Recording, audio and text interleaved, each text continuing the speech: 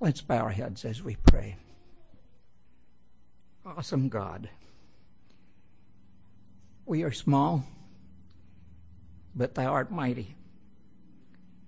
I thank you for all of your loving care since we last were together.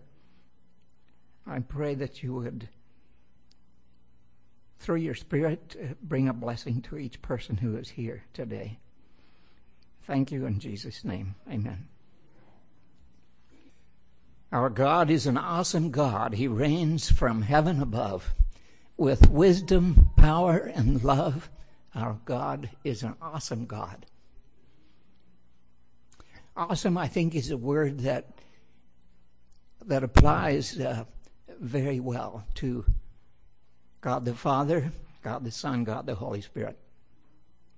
It's sometimes it's an overused word in our vocabulary, but it certainly applies to God. When we think of God in his totality, he's kind of, if I may use a rather homely illustration, he's kind of like an exquisite diamond that has many facets, or facets if you prefer to pronounce it that way, because there's so much to his character and his holiness. It's hard to encompass all of the characteristics of God. We're going to attempt to illustrate a few of those today. And I think we can never praise him adequately for all that he is, all that he stands for, all that he does for us and has plans for us.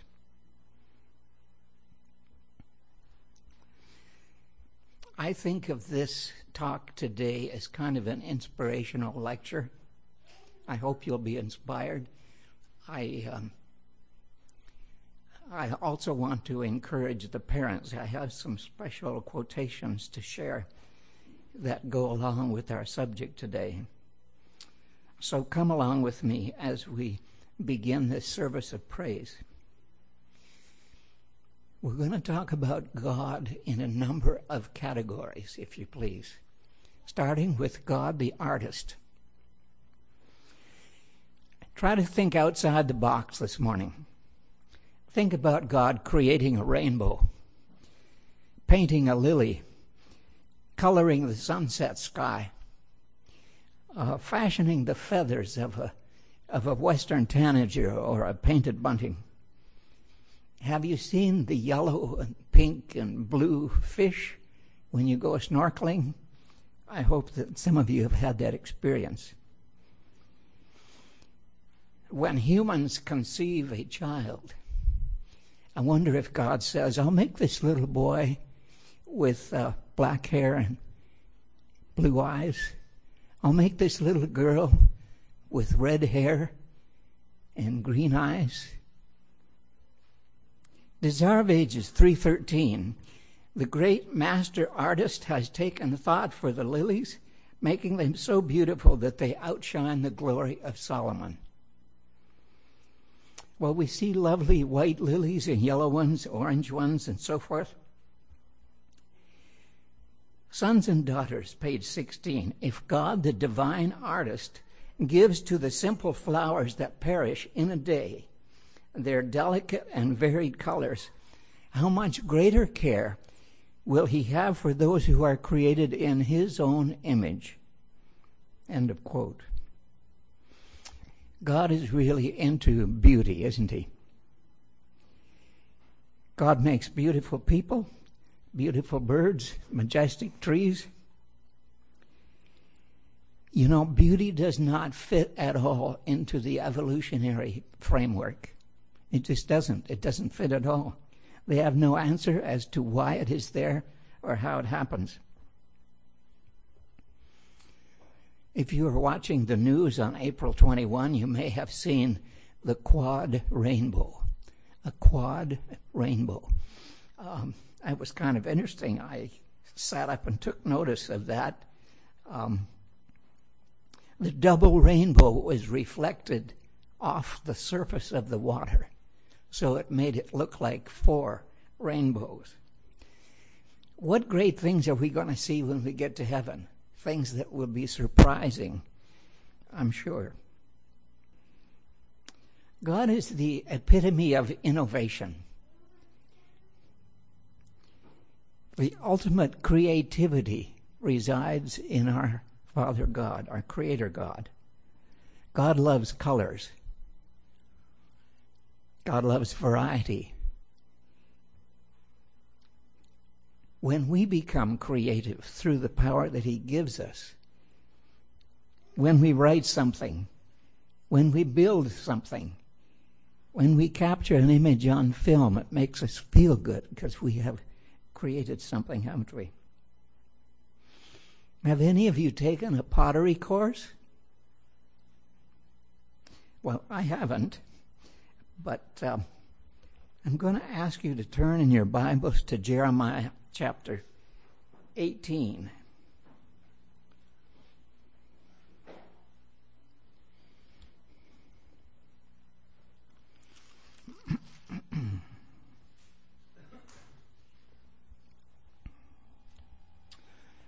Jeremiah chapter 18, beginning with verse 3. Then I went down to the potter's house, and behold, he wrought a work on the wheels. And the vessel that he made of clay was marred in the hand of the potter. So he made it again, another vessel, as seemed good to the potter to make it. Then the word of the Lord came to me, O house of Israel, I do with you as this potter, saith the Lord. Behold, as the clay is in the potter's hand, so are you in my hand, O house of Israel. At one instant I shall speak concerning a nation and concerning a kingdom to pluck up and to pull down and destroy it. If that nation against whom I have pronounced turns from their evil, I will repent of the evil I thought to do unto them. Ministry of Healing, page 471. The potter takes the clay and molds it according to his will. He kneads it and works it. He tears it apart and presses it together. He lets it lie for a while without touching it. When it is perfectly pliable, he continues the working of making it into a vessel.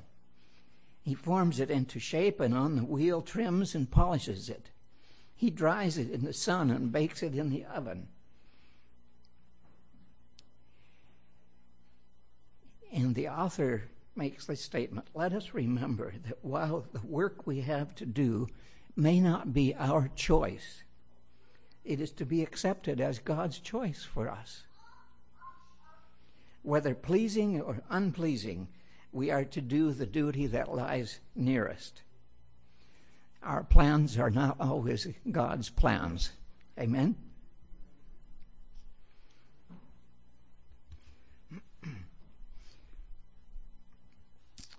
I think when we sin, God is very disappointed with us.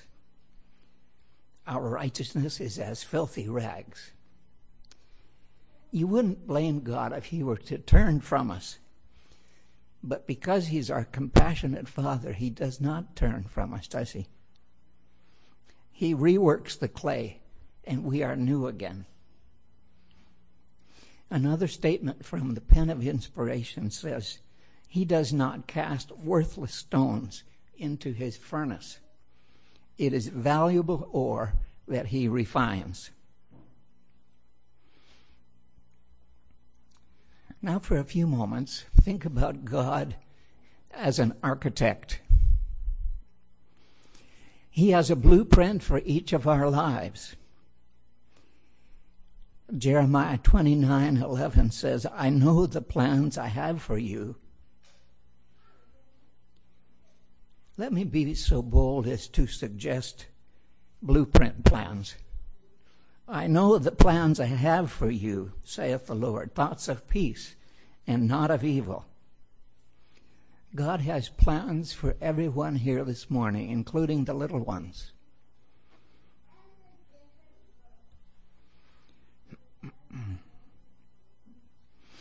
In 1997, when we moved to Ontario, we developed our own floor plans. We drew them ourselves, which the architect took and created blueprints. The process gave us a lot of satisfaction, and the house is still standing, although it's no longer ours. Through his spiritual gifts, God endows his beloved children with a variety of talents and abilities. To a woman, he gives the gift of intercession, intercessory prayer. She works behind the scenes. A man may be endowed with discernment. He can correctly distinguish a spirit of truth from a spirit of error before it is apparent to others. A grandmother demonstrates hospitality, while her husband has received the gift of leadership, and so on. Jesus said, "All power is given unto me in heaven and in earth." And Christ gave this commission to his disciples as his chief ministers, the architects who were to lay the foundation of his church. That's from 8 Testimonies, page 14. End of quote. You can read the account of how God selected 2 men for the work on the tabernacle in the 35th chapter of Exodus. I will quote from the Bible commentary a few words. Although there were ingenious men among them in Egypt, they had not been instructed in the curious arts which were called for in the building of the tabernacle. They knew how to make bricks, but they didn't understand how to work in gold and silver. Then God himself explained how the work was to be accomplished. He signified by name the persons he desired to do a certain work. Bezaleel was to be the architect. This man belonged to the tribe of Judah. Well, this man was an excellent metallurgist. He belonged to the tribe of Judah. God, hath put in his heart that he may teach both he and Aholiab of the tribe of Dan. These 2 men he filled with wisdom of heart to work all manner of work, of the engraver, of the cunning workman, of the embroiderer, and of the weaver. And you've read about the sacred furniture to be built for the tabernacle service, the glorious curtains of the roof with shining images of cherubim. Is God a lover of the beautiful, or what? I believe he is. We know that these gifts that the Spirit gives to us are custom made. Did you know that? You don't just receive randomly something from the Holy Spirit. Each talent, each spiritual gift that he doles out to us are custom made just for you. God knows you intimately. He knows your tendencies and your preferences and your abilities and what you will be able to do for him.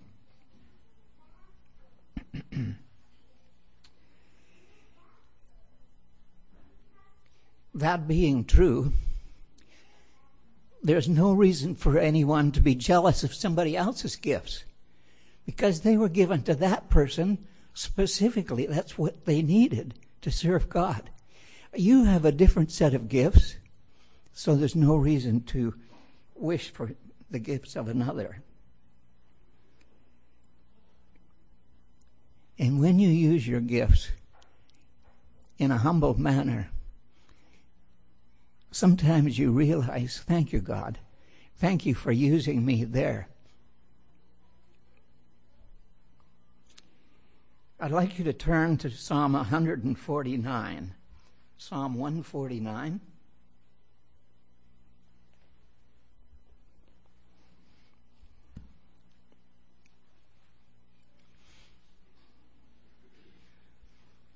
I'd like you to think about God, the musician. the musician. God loves to hear us to sing and to play instruments skillfully. I enjoyed the way the guitar was played here this morning. Psalm 149, starting with verse 1 and going down to the first part of verse 6. Praise ye the Lord. Sing unto the Lord a new song, and his praise in the congregation of saints. Let Israel rejoice in him that made him. Let the children of Zion be joyful in their king. Let them praise his name in the dance. Let them sing praises unto him with the timbrel and harp. Let the saints be joyful in glory. Let them sing aloud upon their beds. Let the high praises of God be in their mouth. We get an inkling of the importance of music in the mind of God. An inkling of the importance of musical instruments. When we look at the headings to the Psalms, no less than 75 of the Psalms have as a heading, to the chief musician.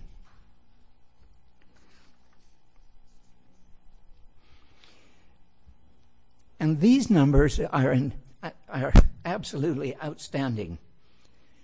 David appointed 38,000 Levites for the temple service.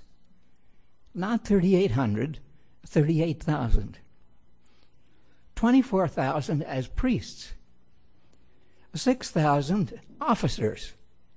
4,000 doorkeepers. I don't know how many doors they had, but they had 4,000 doorkeepers. And 4,000 musicians. Wow. Wouldn't that have been something? Not even the Mormon tabernacle and choir and orchestra come close to this number. And David made the instruments, and he wrote the songs for the sacred liturgy. And we know something about Bach and Beethoven and Mozart, but did you know David was also a great composer of music? Also a great composer of poetry. And harps are not the only musical instruments in the Bible, are they?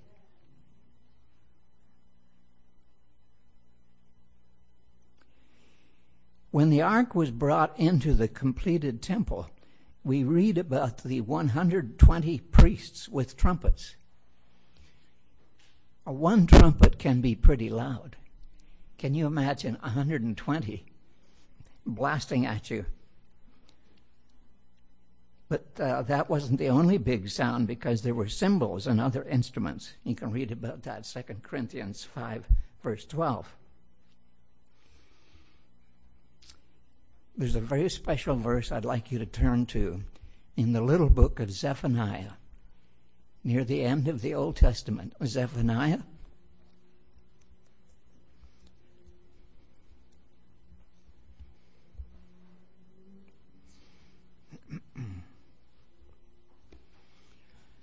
Zephaniah chapter 3 and verse 17. Do you have it? How many have found it?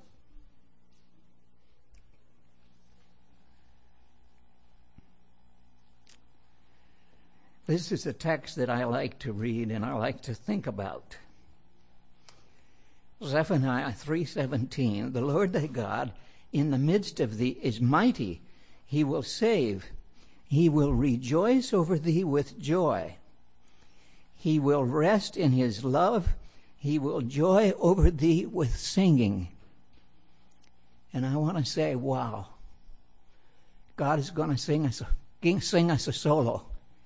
Are you ready for that? He will rejoice over you with joy. He will joy over you with singing. Far from being a vengeful God, what an amazing God he is. In Revelation 15, verse 3, I read, "They, the victorious saints, sing the song of Moses and the Lamb." Sing the song of Moses, the servant of God. This song of Moses takes up 21 verses in Exodus 15. And these victorious saints not only sing the song of Moses, they also sing the song of the Lamb. I could be wrong, but I don't think that we have to memorize these things in order to sing them when we get to heaven. Neither is anything said about practicing a harp before we get to heaven. We're going to be given the harp. God is able to grant us immediate skill to use these instruments. Praise his name.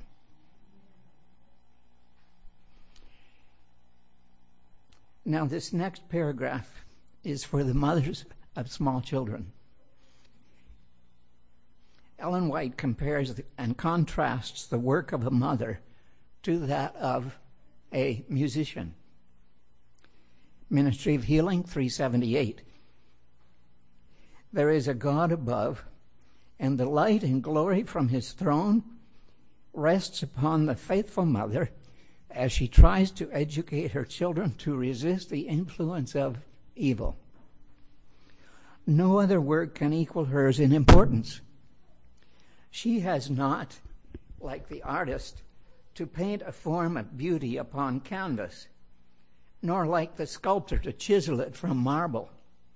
She has not, like the author, to embody a noble thought in words of power, nor like the musician to express a beautiful sentiment in melody. It is hers, with the help of God, to develop in a human soul the likeness of the divine. Once more, it is hers, with the help of God, to develop in a human soul the likeness of the divine. What a responsibility that is. Mothers, we'll come to fathers in a moment.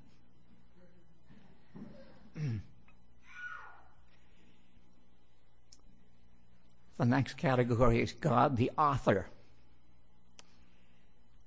Well, God inspired the writers of the Bible. Those 40 men who wrote the Bible were inspired by God. They were his penmen, not his pen. And with his own finger, he wrote the 10 Commandments on stone.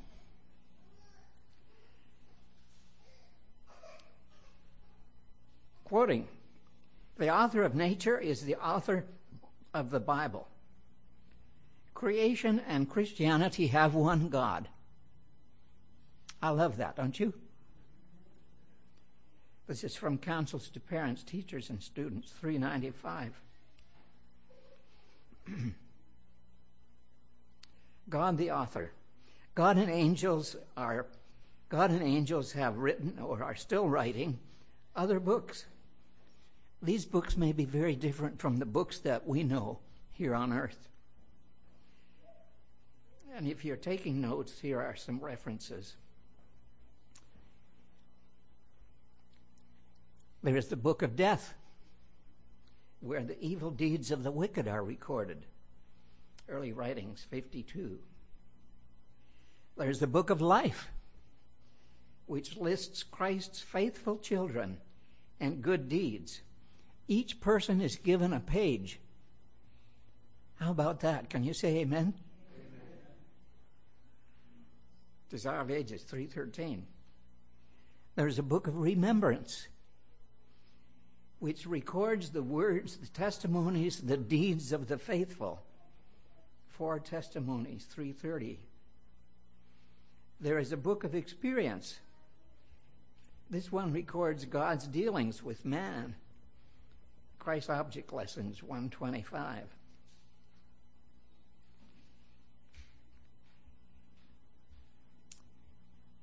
There is a book of immortal fame, Faithful Mothers' Names. Are you anxious to see that? Adventist Home, 328. If you like to listen to Joe Pearls, he has sung a song. In this song, he sings, there ought to be a hall of fame for mothers. I love that. Well, there is a hall of fame for mothers. God is keeping it. And then there's a book of sins containing the sins of those who profess the truth. 4 Testimonies, 384. But most of all, Christ wrote his love in crimson red at the cross. And today he writes his likeness in our human hearts.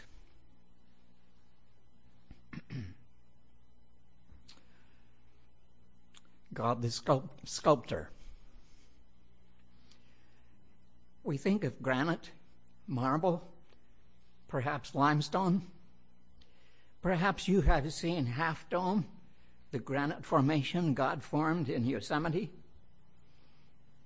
Perhaps you have seen the 4 presidential faces engraved on the face of Mount Rushmore in South Dakota. Then there is the 14-foot marble statue of David by the sculptor Michelangelo. A curiosity of mine is the limestone Ascension Rock seen at the William Miller Farm in New York State. How many of you have been to the William Miller Farm? Can I see any hands? It would be nice if some folks from the Belleville Church would decide to be volunteers there. It's a great place to work. My wife and I have done it for probably 10 different times.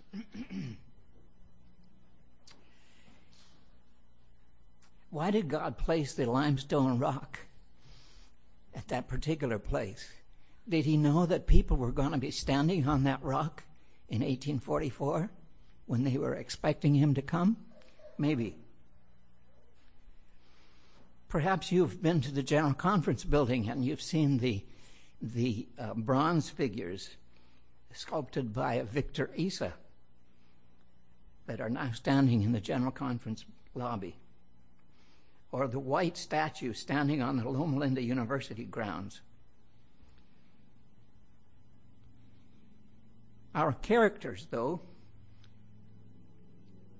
they're not chiseled from stone, but they're infinitely more important than any statue, aren't they?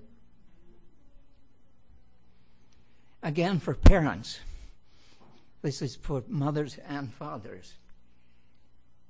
The parent's work is compared to that of a sculptor, quoting from Child Guidance 476 and 7.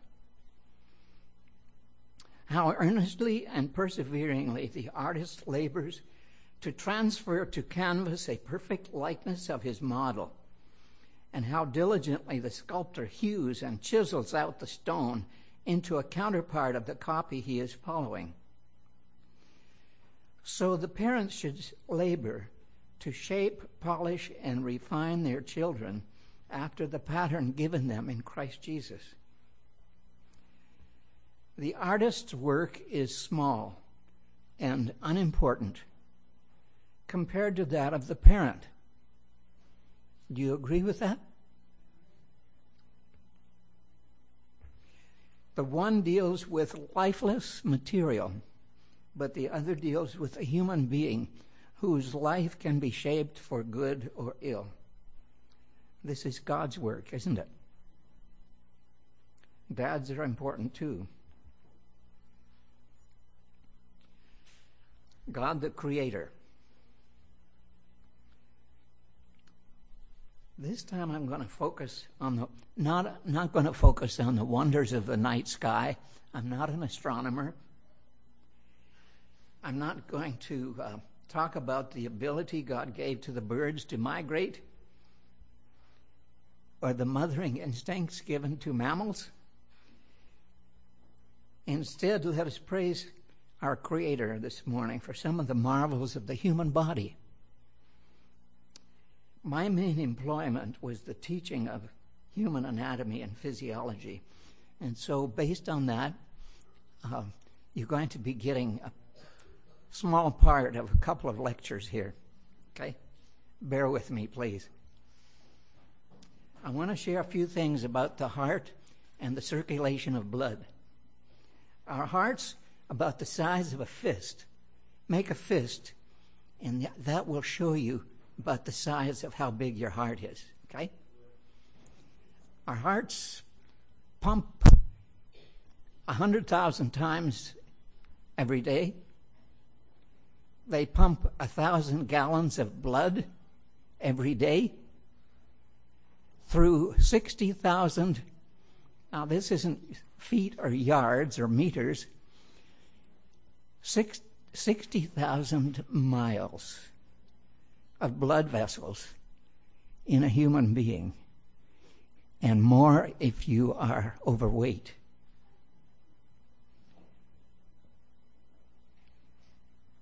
Now this crimson blood, the crimson blood that comes from the heart and from the head, enters into the superior vena cava at the top of the heart.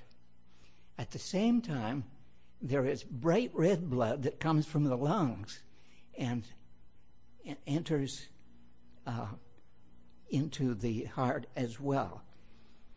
Now, where does it enter? It enters into a cavity called the atrium. There's a right atrium, there's a left atrium, and then those two atria contract at the same time, driving the blood down into the ventricles. Okay? There's a left and right ventricle. Okay?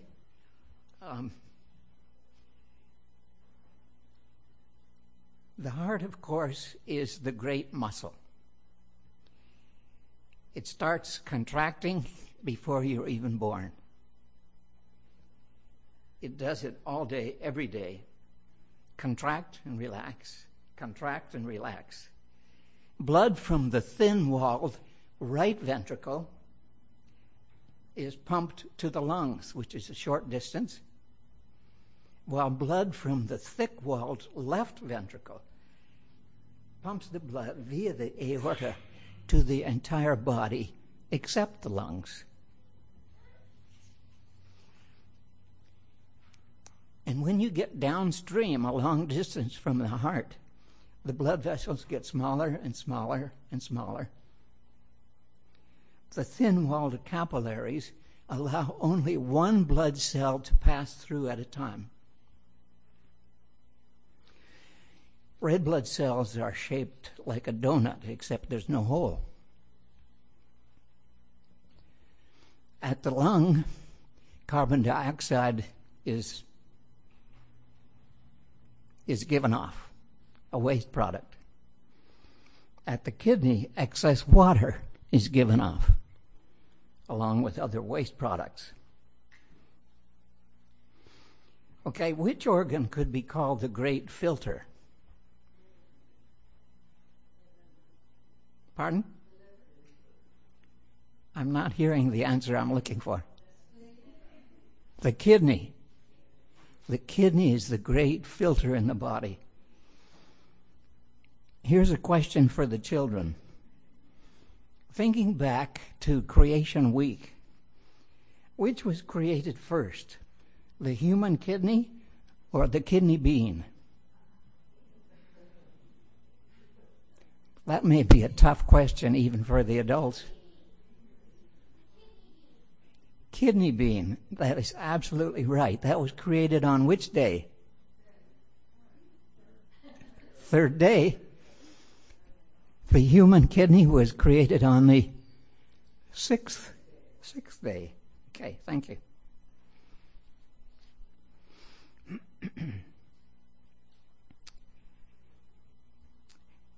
Okay, now we're going to go to the kidney for a few moments.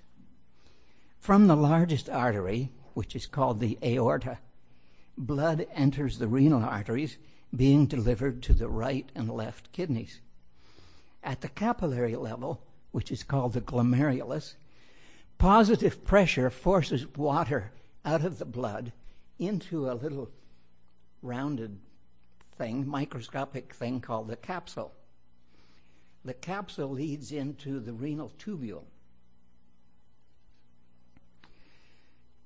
And of course, there are many, many thousands, tens of thousands of these things in the kidneys. Around these renal tubules, there's a network of small capillaries to reabsorb the water. Now, we said that 1,000 gallons of blood passes into the kidneys every day. That's a lot of blood. Of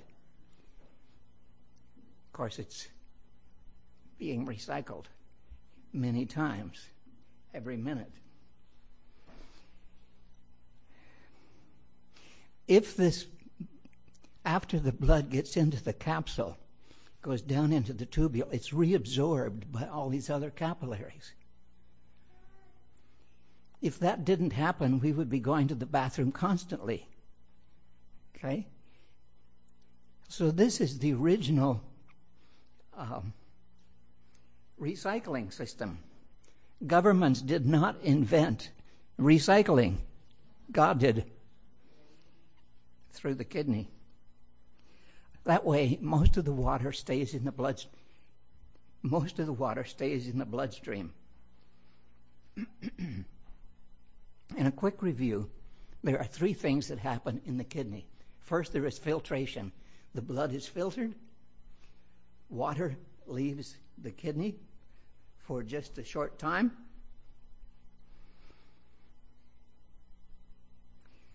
Step two is the reabsorption. Okay, so the water that comes out of the little glomerulus, it is reabsorbed into the blood vessels and is recycled thereby. Then there's a third step, and that is secretion.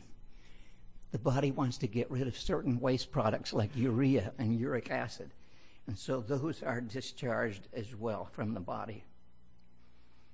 It's a wonderful organ, and if we drink 6 or more glasses a day, it keeps the kidney healthy and happy. Praise God for His great wisdom. Finally, and much more important, God, our Redeemer and Savior. God is omnipotent. What's that mean? What's that mean? All powerful. God is omniscient. What does that mean? Thank you. All knowing. And God is omnipresent. He's everywhere. God is holy. He is the embodiment of love. He is the eternal, everlasting Father. And so many more things that we don't have time to discuss today. Only a God could hold all of these honors and more. Only Christ could be the fulfillment of so many prophecies. Was Jesus Christ who He claimed to be? Of course. Unfortunately, there are some people in our church today who deny the existence of the Trinity. I don't know if you're aware of this, but James White denied the existence of the Trinity. I'm not sure if he gave up that belief later on, but at least in his early ministry, he believed that.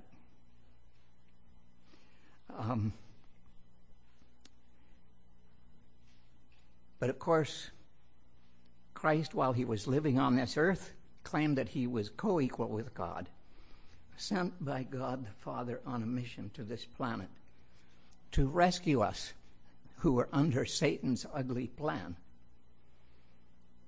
And the Bible validates Christ's claim that he is God.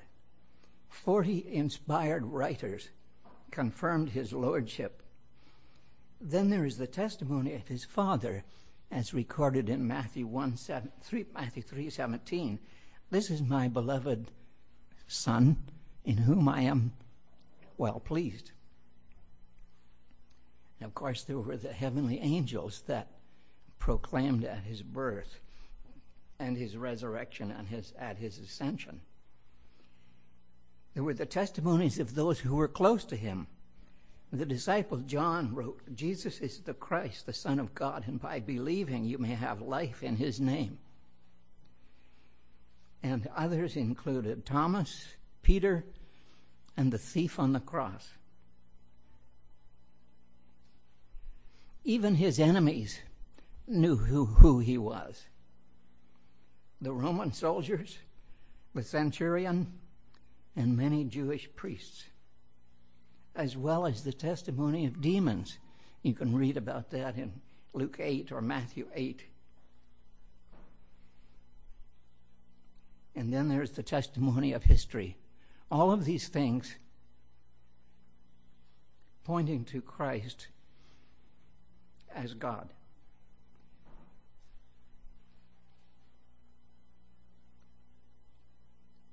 All but one of the disciples were tortured and killed because of their firm belief in Jesus Christ. They would not have been willing to die for a hoax or an impostor.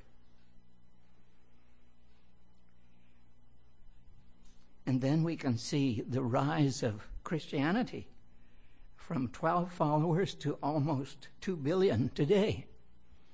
That in itself says quite a bit. And of course, our numbering system centers on Christ, BC and AD. In closing, I'd like to make a little appeal here. Years ago, there was a popular song entitled, Love is a Many-Splendored Thing. You may remember that if you're older like I am. This talk is kind of organized around that same theme, but I revised the title a bit in keeping with the sacredness of our God. And we've only scratched the surface so far as God's interaction with us is concerned. What is my appeal to you? I would be ecstatic if you were to embrace our loving Heavenly Father in a fuller and a richer dimension than you have had heretofore. He who has given his all for the salvation of the human family, how can we not respond in total surrender to absorb his character and to engage all our powers to complete the mission, the Great Commission that he is waiting for us to do in his name? This is my prayer this morning for you folk here.